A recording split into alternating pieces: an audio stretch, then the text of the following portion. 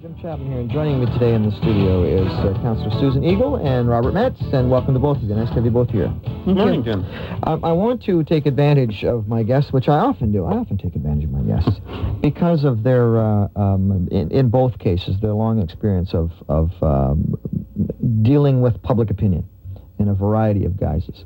There are two issues that have come up on the program this morning, and I don't want to talk about the issues per se, but I'll use the issues to illustrate the question here.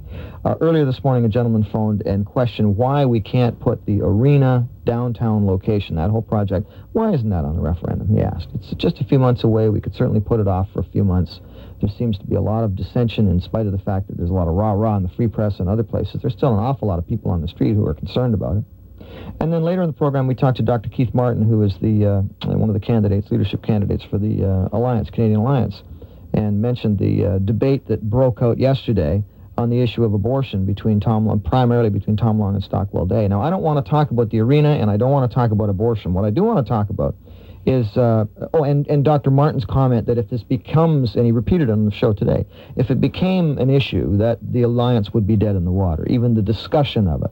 The Alliance would be dead in the water. The Liberal government has taken the position that what problem? They don't want to talk, nobody wants to talk about it. We're not going to the people, we're not doing anything. Now, I do not want to talk about abortion today, and I do not want to talk about the arena on the program. What I do want to ask each of my guests, though, is when does it become appropriate for our political leadership to turn back to the electorate? When it's appropriate, or is it ever appropriate to do that? And I think we have two distinctly different questions here. We've got a major national moral issue, and we've got a local issue that involves the disagreement of some Londoners over, should we do this, shouldn't we? Where should we do it? Where shouldn't we? Susan, you've been involved in dealing with public opinion for many, many years, in the last few years on council as a member of council and dealing more directly with that. Have you ever, in your own mind, come to any kind of decision or a conclusion about the point at which a politician or a group of politicians should turn back to the public and say, here's the question. It is a big question. There is a lot of dissension about it. You tell us what you want. Well, actually, Jim, I think that you can go to the community, but I'm going to say that in terms of it having to be part of a larger framework, because you can take a question. I had a pollster tell me the other day, he said, I can put a question to the public and I can get any answer you want me to get by the way I put the question. And we've certainly seen that happening in Quebec in terms of people saying, well, if the question had been put this way or that way, you'd have a different kind of response. So I don't have a problem with going to the public, but I think you have to do it, first of all, in a way that, and I don't know if you say nonpartisan, but you have to actually honestly want to get the opinion of the community back on the question and not be trying to use it as a political football one way or the other. And the second thing you got to do is you got to be able to provide enough information and education to the community beforehand so that they actually know what the issue is that they're debating and they're discussing. Now, the reason that I wouldn't probably in the long run end up supporting a public referendum on something is because I don't think those first two conditions would ever get met. I don't think that we would ever provide the kind of public forum and documentation and discussion and stuff that needs to really happen for that question to be put. And I don't see us ever having the question put when it wasn't a political football being used by one side or another to try and get the answer that they wanted instead of really truly wanting to get public opinion. But you could make the same statement about an election. I mean, you can say the same thing about election. There's not enough discussion of the issues. I think that's right. I think that's very true. I think that's very true. Bob, from your perspective, is there a point at which it makes sense for the politicians to turn back to the electorate? I only support referendums in two clear instances. One is a constitutional amendment, and the other is a tax increase. And the only people that should be allowed to vote regarding a tax increase are the individuals that are going to be taxed, not the rest of the community who's not paying tax. It has to be the taxpayer. And then municipally, that would be probably the property owner. In any other case, that's why we have politicians for everything else. And they're supposed to tell you what they believe in and what they stand for and what they represent. And you send them to Parliament with that agenda. And there's no way you can get into any of these issues without being partisan. I think it's everything from the convention center to abortion are definitely partisan issues. Unfortunately, they divide people on an almost 50-50 basis. certainly I know from my experience that's what the abortion issue is like. And that's one of the reasons that everybody wants to avoid it, to even discuss it, not even talk about it.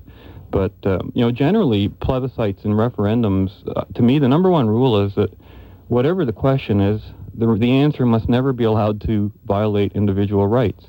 You couldn't have a plebiscite saying that you're going to discriminate against some racial group or ethnic But group. you can't do that now. The Constitution would forbid that anyway. Well, It's drafted today. Well, but we do it. We do it many ways. We do it through our language laws. We do it through special status for Aboriginals. We do it in a myriad of ways. We just don't call it that. It's still the same thing. I want to pick up on your thing around who would actually vote if you had if you called a vote on this. I think every eligible voter would have to be able to vote on any kind of public plebiscite that you had. But when you're talking about who the taxpayers are, let's not forget that 48% of the city is made up of tenant households, but they all pay taxes. It's just in their rent. And I think we sometimes forget that they're as much taxpayers as anybody else. They don't pay it directly, they pay it to the landlord, and it's actually part of the rental that the landlord is allowed to charge to a tenant. So let's not forget that.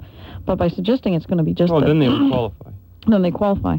But if you're talking about the people who are the taxpayers, are you saying there'd be one vote per household, and you'd be saying two partners had to choose which person voted? I don't think that would work. If you're going to have a plebiscite, everyone who's eligible to vote in this country would have to be able to cast a ballot.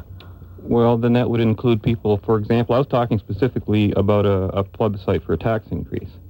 Now, what you're saying is that people who maybe aren't paying a particular tax or who don't pay the property tax should also have a right to vote for a tax increase. Well, who doesn't pay a property tax? Well, somebody living in Toronto who's in London, for example.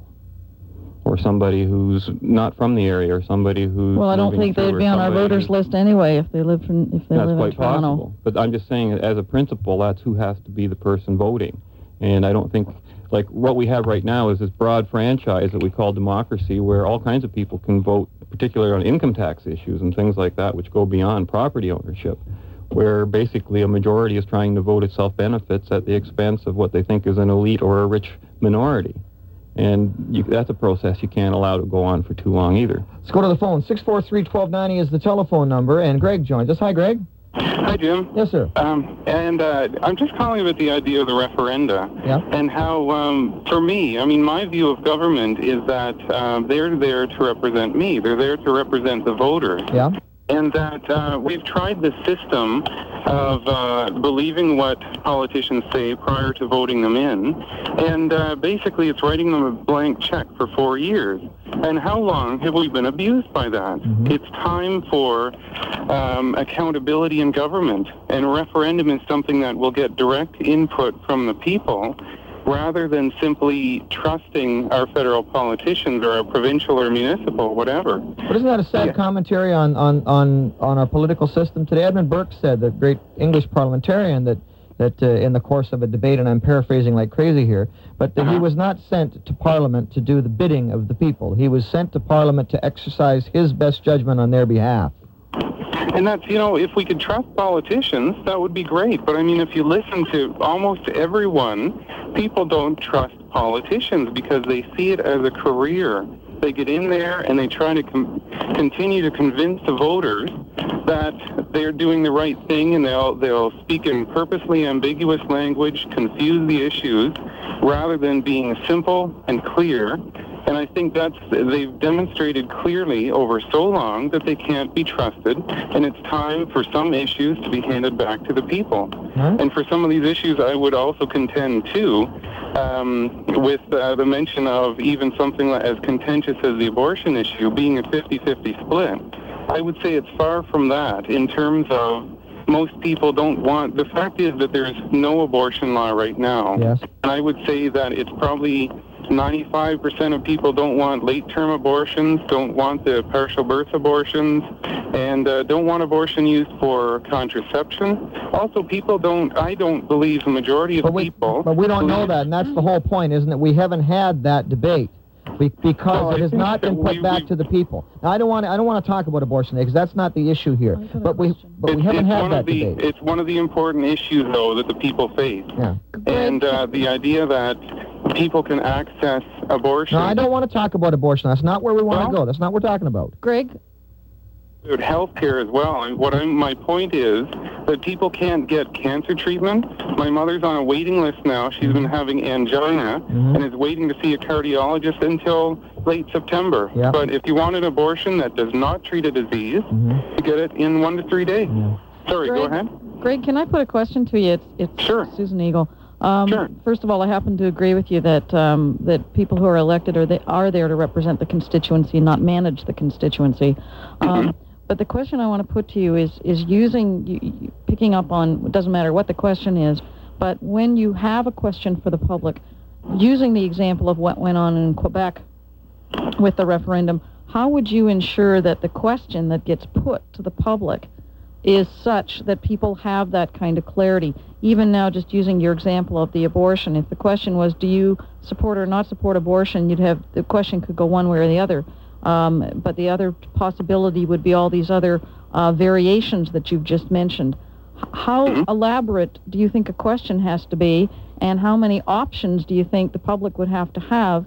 And what do you feel about the question that was put to the public in Quebec? Do you think it was a fair question that they were asked about separation? I think that's a really good point, the idea that the question is so important as well. And we can't boil these complex social situations down to a simple yes or no. And also, it's true, I mean, we have to look at if there are aspects of the question that we need to add in. I think instead of having a single question for a complex issue, they would need to have multiple questions, so to look at different situations, what people agree with or disagree with. Well, then so we can wire everybody's house up, and it's so we can have a vote every day at supper time on the issues of the day. Is that going to solve any of our problems? This is a nightmare. Well, Jim, it's not a question of bringing it to supper time every day. We don't need to be an eternal referenda, except there are major issues that should be brought before the people. So perhaps, so you're not bothered at supper time every night, we could have them limited to one referendum every 3, 4, 6 months or a year or something like that. That would be reasonable. The major issues of the day. Yeah. Greg, I appreciate your thoughts today. Thank you. Good to Take hear care. from you. Robert, you were anxious to say something. People who think that politicians, quote, are there to, quote, represent the voter are misleading themselves a little. First of all, in a sense, they do represent the voter because they got elected in the first place, whether it was by a majority or the largest minority. Nevertheless, if you had a referendum, you're going to end up with the same result if there was a single issue involved.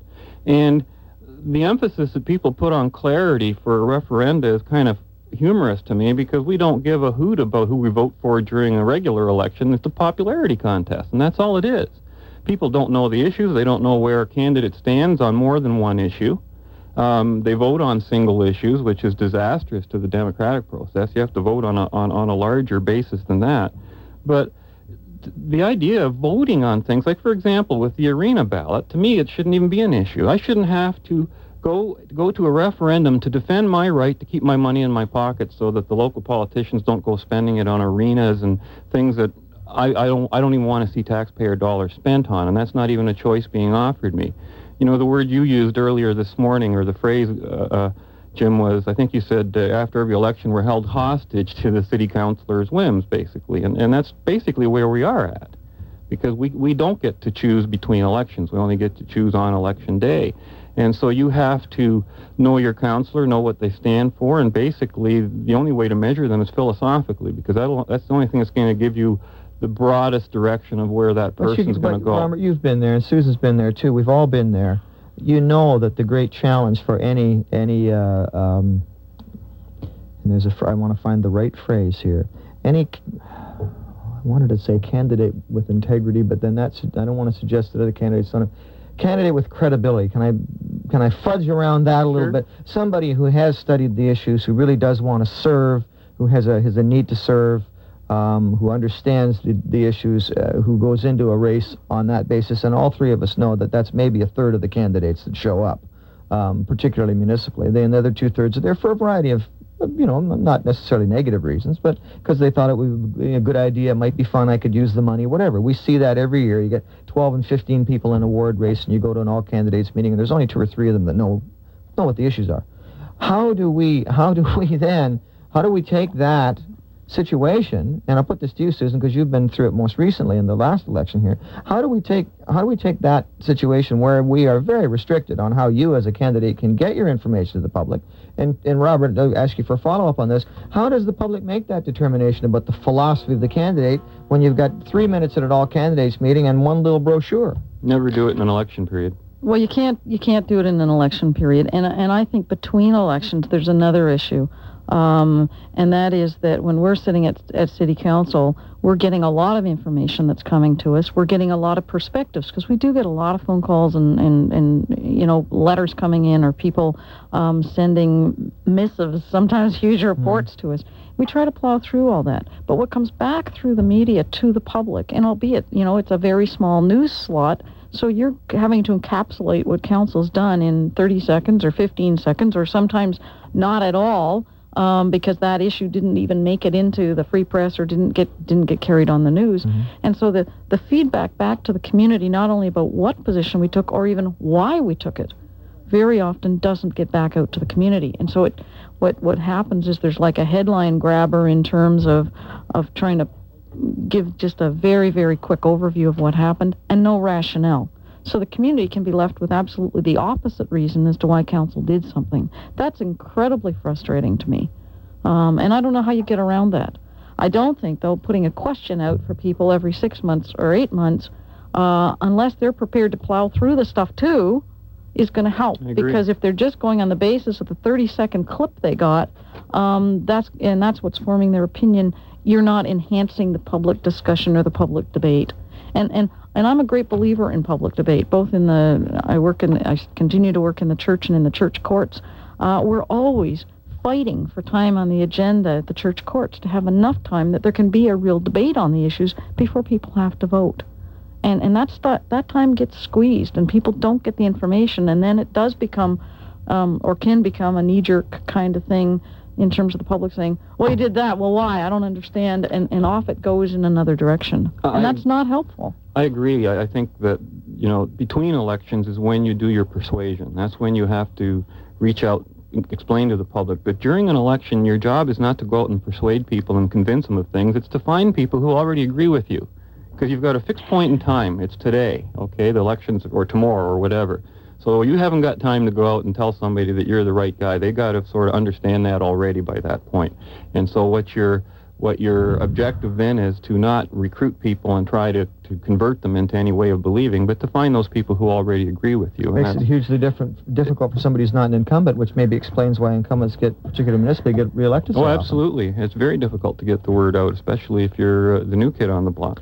We've got, not new kids, we've got very experienced kids on several blocks with us today. Reverend Susan Eagle and Bob Metz in on left, right, and center. I don't know what any of that meant. It just popped into my head. We will continue our conversation with my guests about this interesting issue of at what point do the politicians turn back to the public after the news. Tara is standing by with same. Take it away. Left, right, and center this morning with Bob Metz and Reverend Susan Eagle with us. And we've been talking, if you're just joining us, we've had a very interesting, I think, to me, discussion about the role of politicians vis-a-vis the electorate, and talking about, is there a point at which the politicians should turn a question of the day back to the electorate? In effect, we're talking about referenda here and whether it's appropriate to do them, or plebiscites, whether it's ever appropriate to do them. And I want to come back to the old Edmund Burke position. And again, I'm paraphrasing wildly here, but where he said that he was not elected to go to Parliament to be a spokesperson for the people, the members of his riding. He was elected to go and exercise his best judgment on their behalf, what he deemed to be best in their behalf. Now, obviously, it's a very idealistic position, but it's one that many politicians have claimed the correct to have. Position. Well, it's one that many politicians have claimed to have and not had. And I want to come back to that in a second and pursue it a little further with my guest, but I do also want to remind you that the lines are open at 643-1290, and John does join us now. Hello, John. Hello there. How are you? Fine, thank you. That's good. And I just when I managed to get myself off the floor, I thought I should give you a call. I can't believe it. I actually agree with Susan Eagle. I couldn't believe it. I was dumbfounded. But the thing that concerns me the most is... it's okay, John. Today, Jim's on left and I'm on center. There you go. I'm absolutely amazed at the the way that we've sort of progressed with our political system. We used to elect people to make our decisions for us, but now we second guess our politicians. And I don't think it's so much just our politicians. I think we second guess everybody now. And I think this is something that is intrinsically wrong with the way we handle ourselves. Is we second guess everybody, and we come down to the realization that I think we want to do things the way we want to do them, and we have to realize that we're in a free and democratic society, and we elect people to make decisions for us. And I think the key with this whole thing is instead of having a referendum for these types of things, I think we should have a way of letting our politicians know that we're not happy with them by being able to not kick them out of office, but some way of censuring them so that we can sort of rein in the reins on them and say, listen, you know, we didn't elect you to spend $8 million on a I'm just using it as an example, $8 million on a hockey rink in downtown London.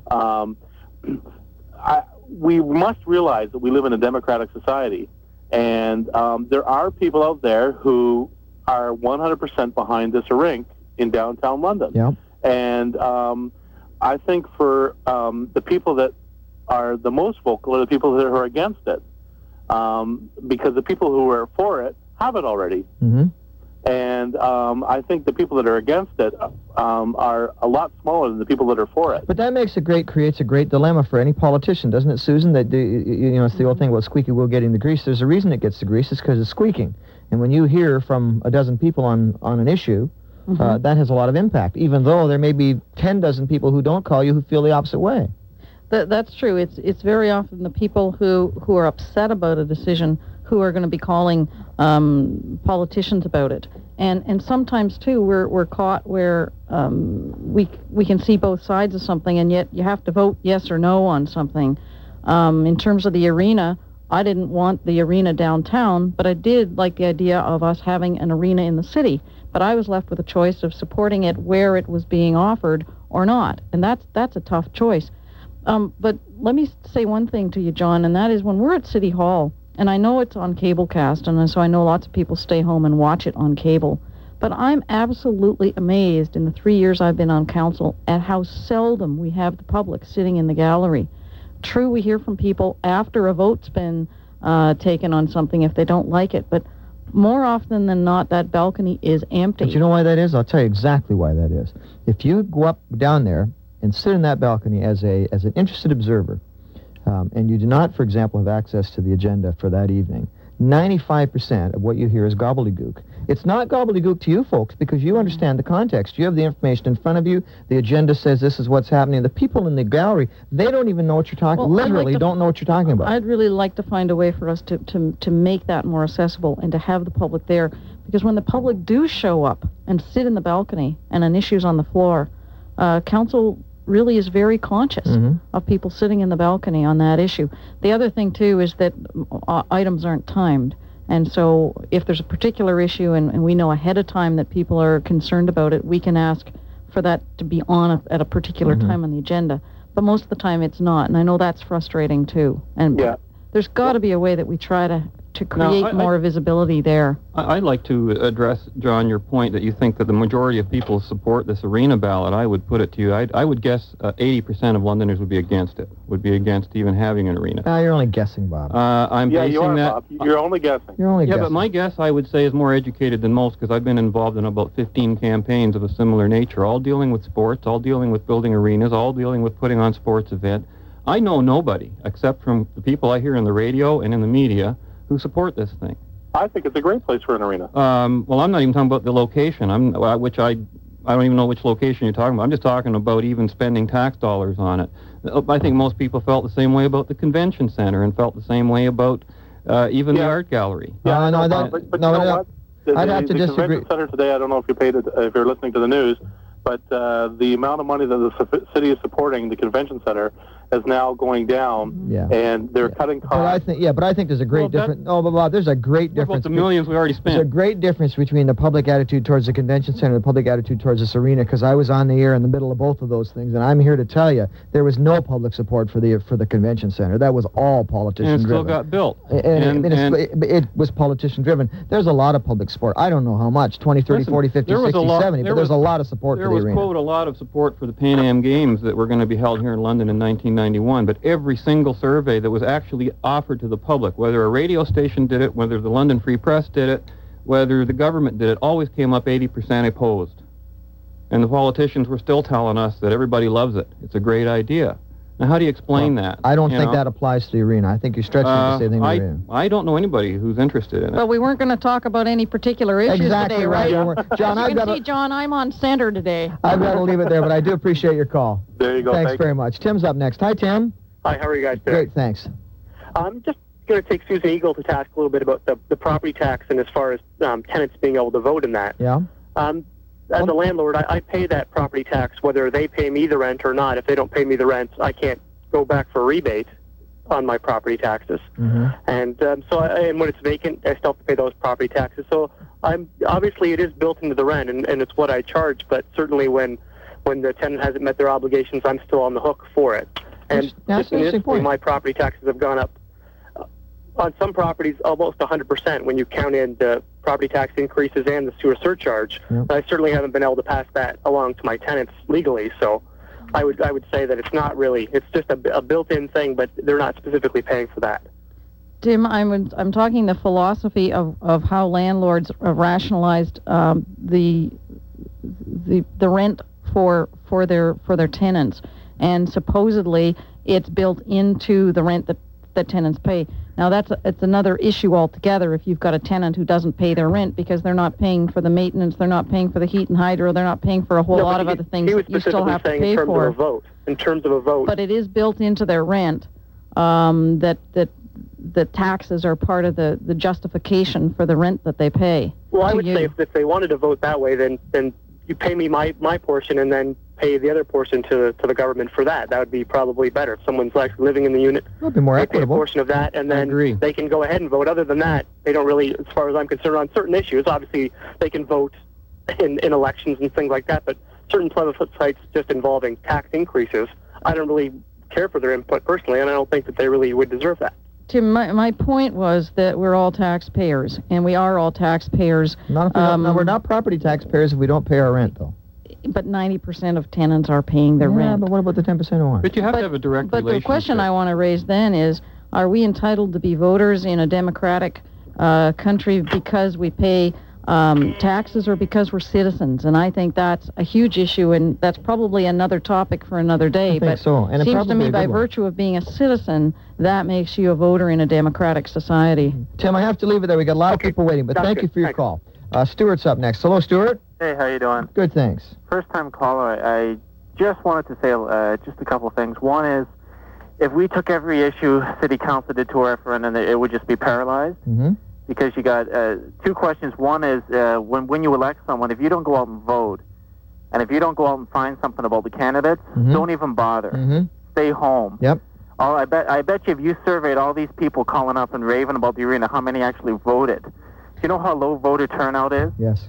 70% of people calling probably haven't even cast their ballot. So, well, no, I would take you to task for that. I think the surveys that we've done show that the listenership to a program like this tends to be more involved than the average. even saying that. So number one, if you're someone who doesn't bother, doesn't cast a vote, doesn't take interest, doesn't find out anything about the candidates, just keep quiet. Yep. And number two, look at the old Covenant Market with all these naysayers. Oh, geez, we want to keep it. It's beautiful. We came to cities look at the new market. You walk in the old one on a Wednesday afternoon, you couldn't throw a stone and hit someone. You look at the last time I was down there, you wouldn't have hit anybody either, and that wasn't very long ago. And that was in the new market. Like I'm saying, look at the new market. I think it's a success. I think it was it takes time for new business to get off the ground, but it's doing quite well. And as far as all these, if you had the public, every time you make a big decision, you're going to have a whole handful of people, and I really think it's a silent minority. I really do. I mean, look what happened in the last election. We had that all this property, all this stuff going out there, and all this negativity. Look how it turned out. No, that's a very good point. Stuart, thanks for joining us today. Take care. Susan's up next. Hello, Susan. Hi, Jim. Thanks for taking my call. Just a bit of a correction. 2 callers back, someone suggested that he's paying property taxes even if he doesn't collect his rent. Even if he doesn't have, for instance, a unit occupied. But in fact, quarterly, the Board of Control, because I've sat in the peanut gallery and watched them, the Board of Control considers tax appeals. There's all kinds of commercial tax appeals that are granted when they have a space vacant. So that's an interesting thing. Also, so if somebody moves out of the townhouse that I own and it's empty for 2 or 3 months at a time, which it has been, you mean I could have appealed that to City Hall? Don't know the answer, but I know that any commercial property certainly can, as can institutional, if there's any kind of blend of institutional that pays any property tax. For a fact, I've watched the appeals take place. Yeah.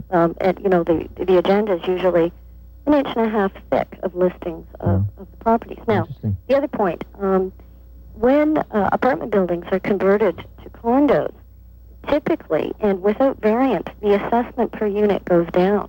So, in fact, tenants have always been paying a higher proportional property tax than those of us in single-family residential. Why is that, do you think? I don't have an answer to that question. It's been I know that's it's been recently adjusted dramatically. I know in my case, my monthly rent in my apartment that I've been in for 2 years dropped by almost a quarter. And, it's unusual to move into a place and see regular rent decreases. See, what a coincidence, because my taxes have gone up by about the same amount. Funny, no? Final point. The convention center, when you say that people didn't vote on it, but in fact, the tax dollars spent on it included $10 million from us as federal taxpayers, so it didn't all come from London, because Tom Hawkins handed over that check, and $10 million came from the province. Because the provincial government handed over that check. So, which is also in fact, $20 million at least of equity in the convention center did not come from the property tax base in London. Those are my comments. Okay, thank you, Susan. And who's up next? Ken is. Good morning, Ken. Good morning, Jim. Yes, sir. And Bob and Susan. Morning. I don't know if, because I'm in and out of the car, but I was wondering if thing I want to talk about is how much party discipline is restricting our politicians. Well, and I don't want to go there. That's really not what we've been talking about. Okay, that's sort of off down a whole other road. But not at the municipal level, and I think that point needs to be made, that we don't have... There may be people who are on council in a municipality who are party members, but that's not a feature of a municipal politics. But there's an impetus to move that way, as you well know. There is. Well, in Toronto they have. And we've seen it in Toronto. I'm not sure that it's happening anywhere else. It's inevitable because, as we were talking during the commercials there, Susan, about the Elections Commission of Ontario taking over all the municipal election processes. And once that starts, you're going to get party politics into it. There's no other way you'll be able to get into the game. Personally, I think it's the last thing we need. I would agree with you. I think parties should be secondary. But I appeal also to the Alexander Hamilton, and I believe they were the federal papers, 1815, where he said that political parties are anathema to democracy. And seeing how much, like even now, like at the federal level, the prime minister, and even provincial level, the premier, they hold so much control. Whether through party discipline, whether through orders in council, it is not. Also, you're talking about how our politicians represent us. Not as much as I'd like them to. Yeah, exactly. Ken, thanks for the call. You're welcome. Appreciate it. And I think there's an example there that is all instructive to observe, and that is the difference between the power wielded by a prime minister or a premier and the power wielded by a mayor. There are some very powerful mayors in this country, but their power derives from their ability to convince other people to follow them, rather than their ability to order people around. And to me, it's always been fascinating to watch. You see a mayor like Mel Lastman or Hazel McCallion, people like that who have maintained a very strong power base for a considerable period of time. Obviously, they are meeting the people's needs, because there is no requirement or responsibility for any council member serving under them to support the mayor on anything that you don't feel like supporting them on, unlike in the legislature or in Parliament. And Jim, at council level too, there's a pretty free-wielding debate that goes on around issues, and you can't take council at any time and say, this is the bloc that votes this way and this is the bloc that votes another way. I've been quite... You can, however, sometimes say this is the blockhead who votes this way. We have been able to do that on occasion. But I've been quite amazed at council, again, in listening to the debate and seeing people take sides on debates that I might not even have presumed they would. And people voting, sometimes they'll vote together on one thing, and the next issue that comes up, they're miles apart on it. And I think, again, that's the kind of debate that you want to encourage and have. And we do have it at the municipal level. I think you're right, at the provincial and federal level, that's a whole other kind of scenario. I think there's a reason for that. We have to disappear for just a moment. We'll be right back.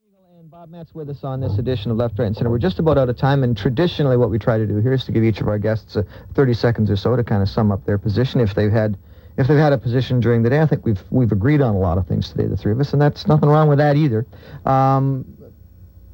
Robert, I'm going to ask you again to perhaps summarize, and I'm going to come back to my original question, which was, is there a reasonable point at which politicians should turn back to the electorate and say, what do you want us to do? I don't think politicians should have any powers or rights that we as voters and individuals do not have. And for me, a measure of good government has always been, if I can't do it legally and it wouldn't be appropriate, then it shouldn't be appropriate for the government either. If I can't go to my neighbor's house and tell him that he can't read this or read that, I can't have a referendum saying that we're going to have censorship either, because I wouldn't feel good about that. I would never go into my neighbor's house and say that because you want an arena, I'm going to stop you from spending money on it. I just want him to respect my right to spend my money where I want, and that he hasn't got the right to vote on what to do with my money. And that's basically the principle that we have to work on. And I think we've got a bit too much democracy in society today and not enough freedom, and I think we forget that democracy does not work in the system outside of freedom, where everybody's just voting money out of the pockets of their neighbor. Susan, I put the question to you, too. Is there a point at which the politician should responsibly turn back to the electorate and say, what do you want? In theory, I think we have an ideal that at some point that ought to happen. But again, I think it's very, very difficult to ever create the kind of circumstances where you would be able to provide enough information and to step back and make the question objective enough and impartial enough that you could truly facilitate that public debate. I think we all kind of yearn for it as an ideal, and we look back to the Greek city-states where everybody got to vote on everything. We even look at the native communities where people come together and work for consensus, but they take days. And I think we have this yearning for it, but I think practically it would be very, very difficult to implement in such a way that it wasn't getting abused or manipulated to achieve a certain end. And so that's my struggle. My thanks to both our guests today, Reverend Susan Eagle and Bob Metz, on this edition of Left, Right, and Center. Join us again next week, same time, same station, and we'll have some more interesting guests and interesting things to talk about. Speaking of interesting guests, Bud Polhill, our automotive expert, is standing in the wings, ready to join us on Ask the Experts right after.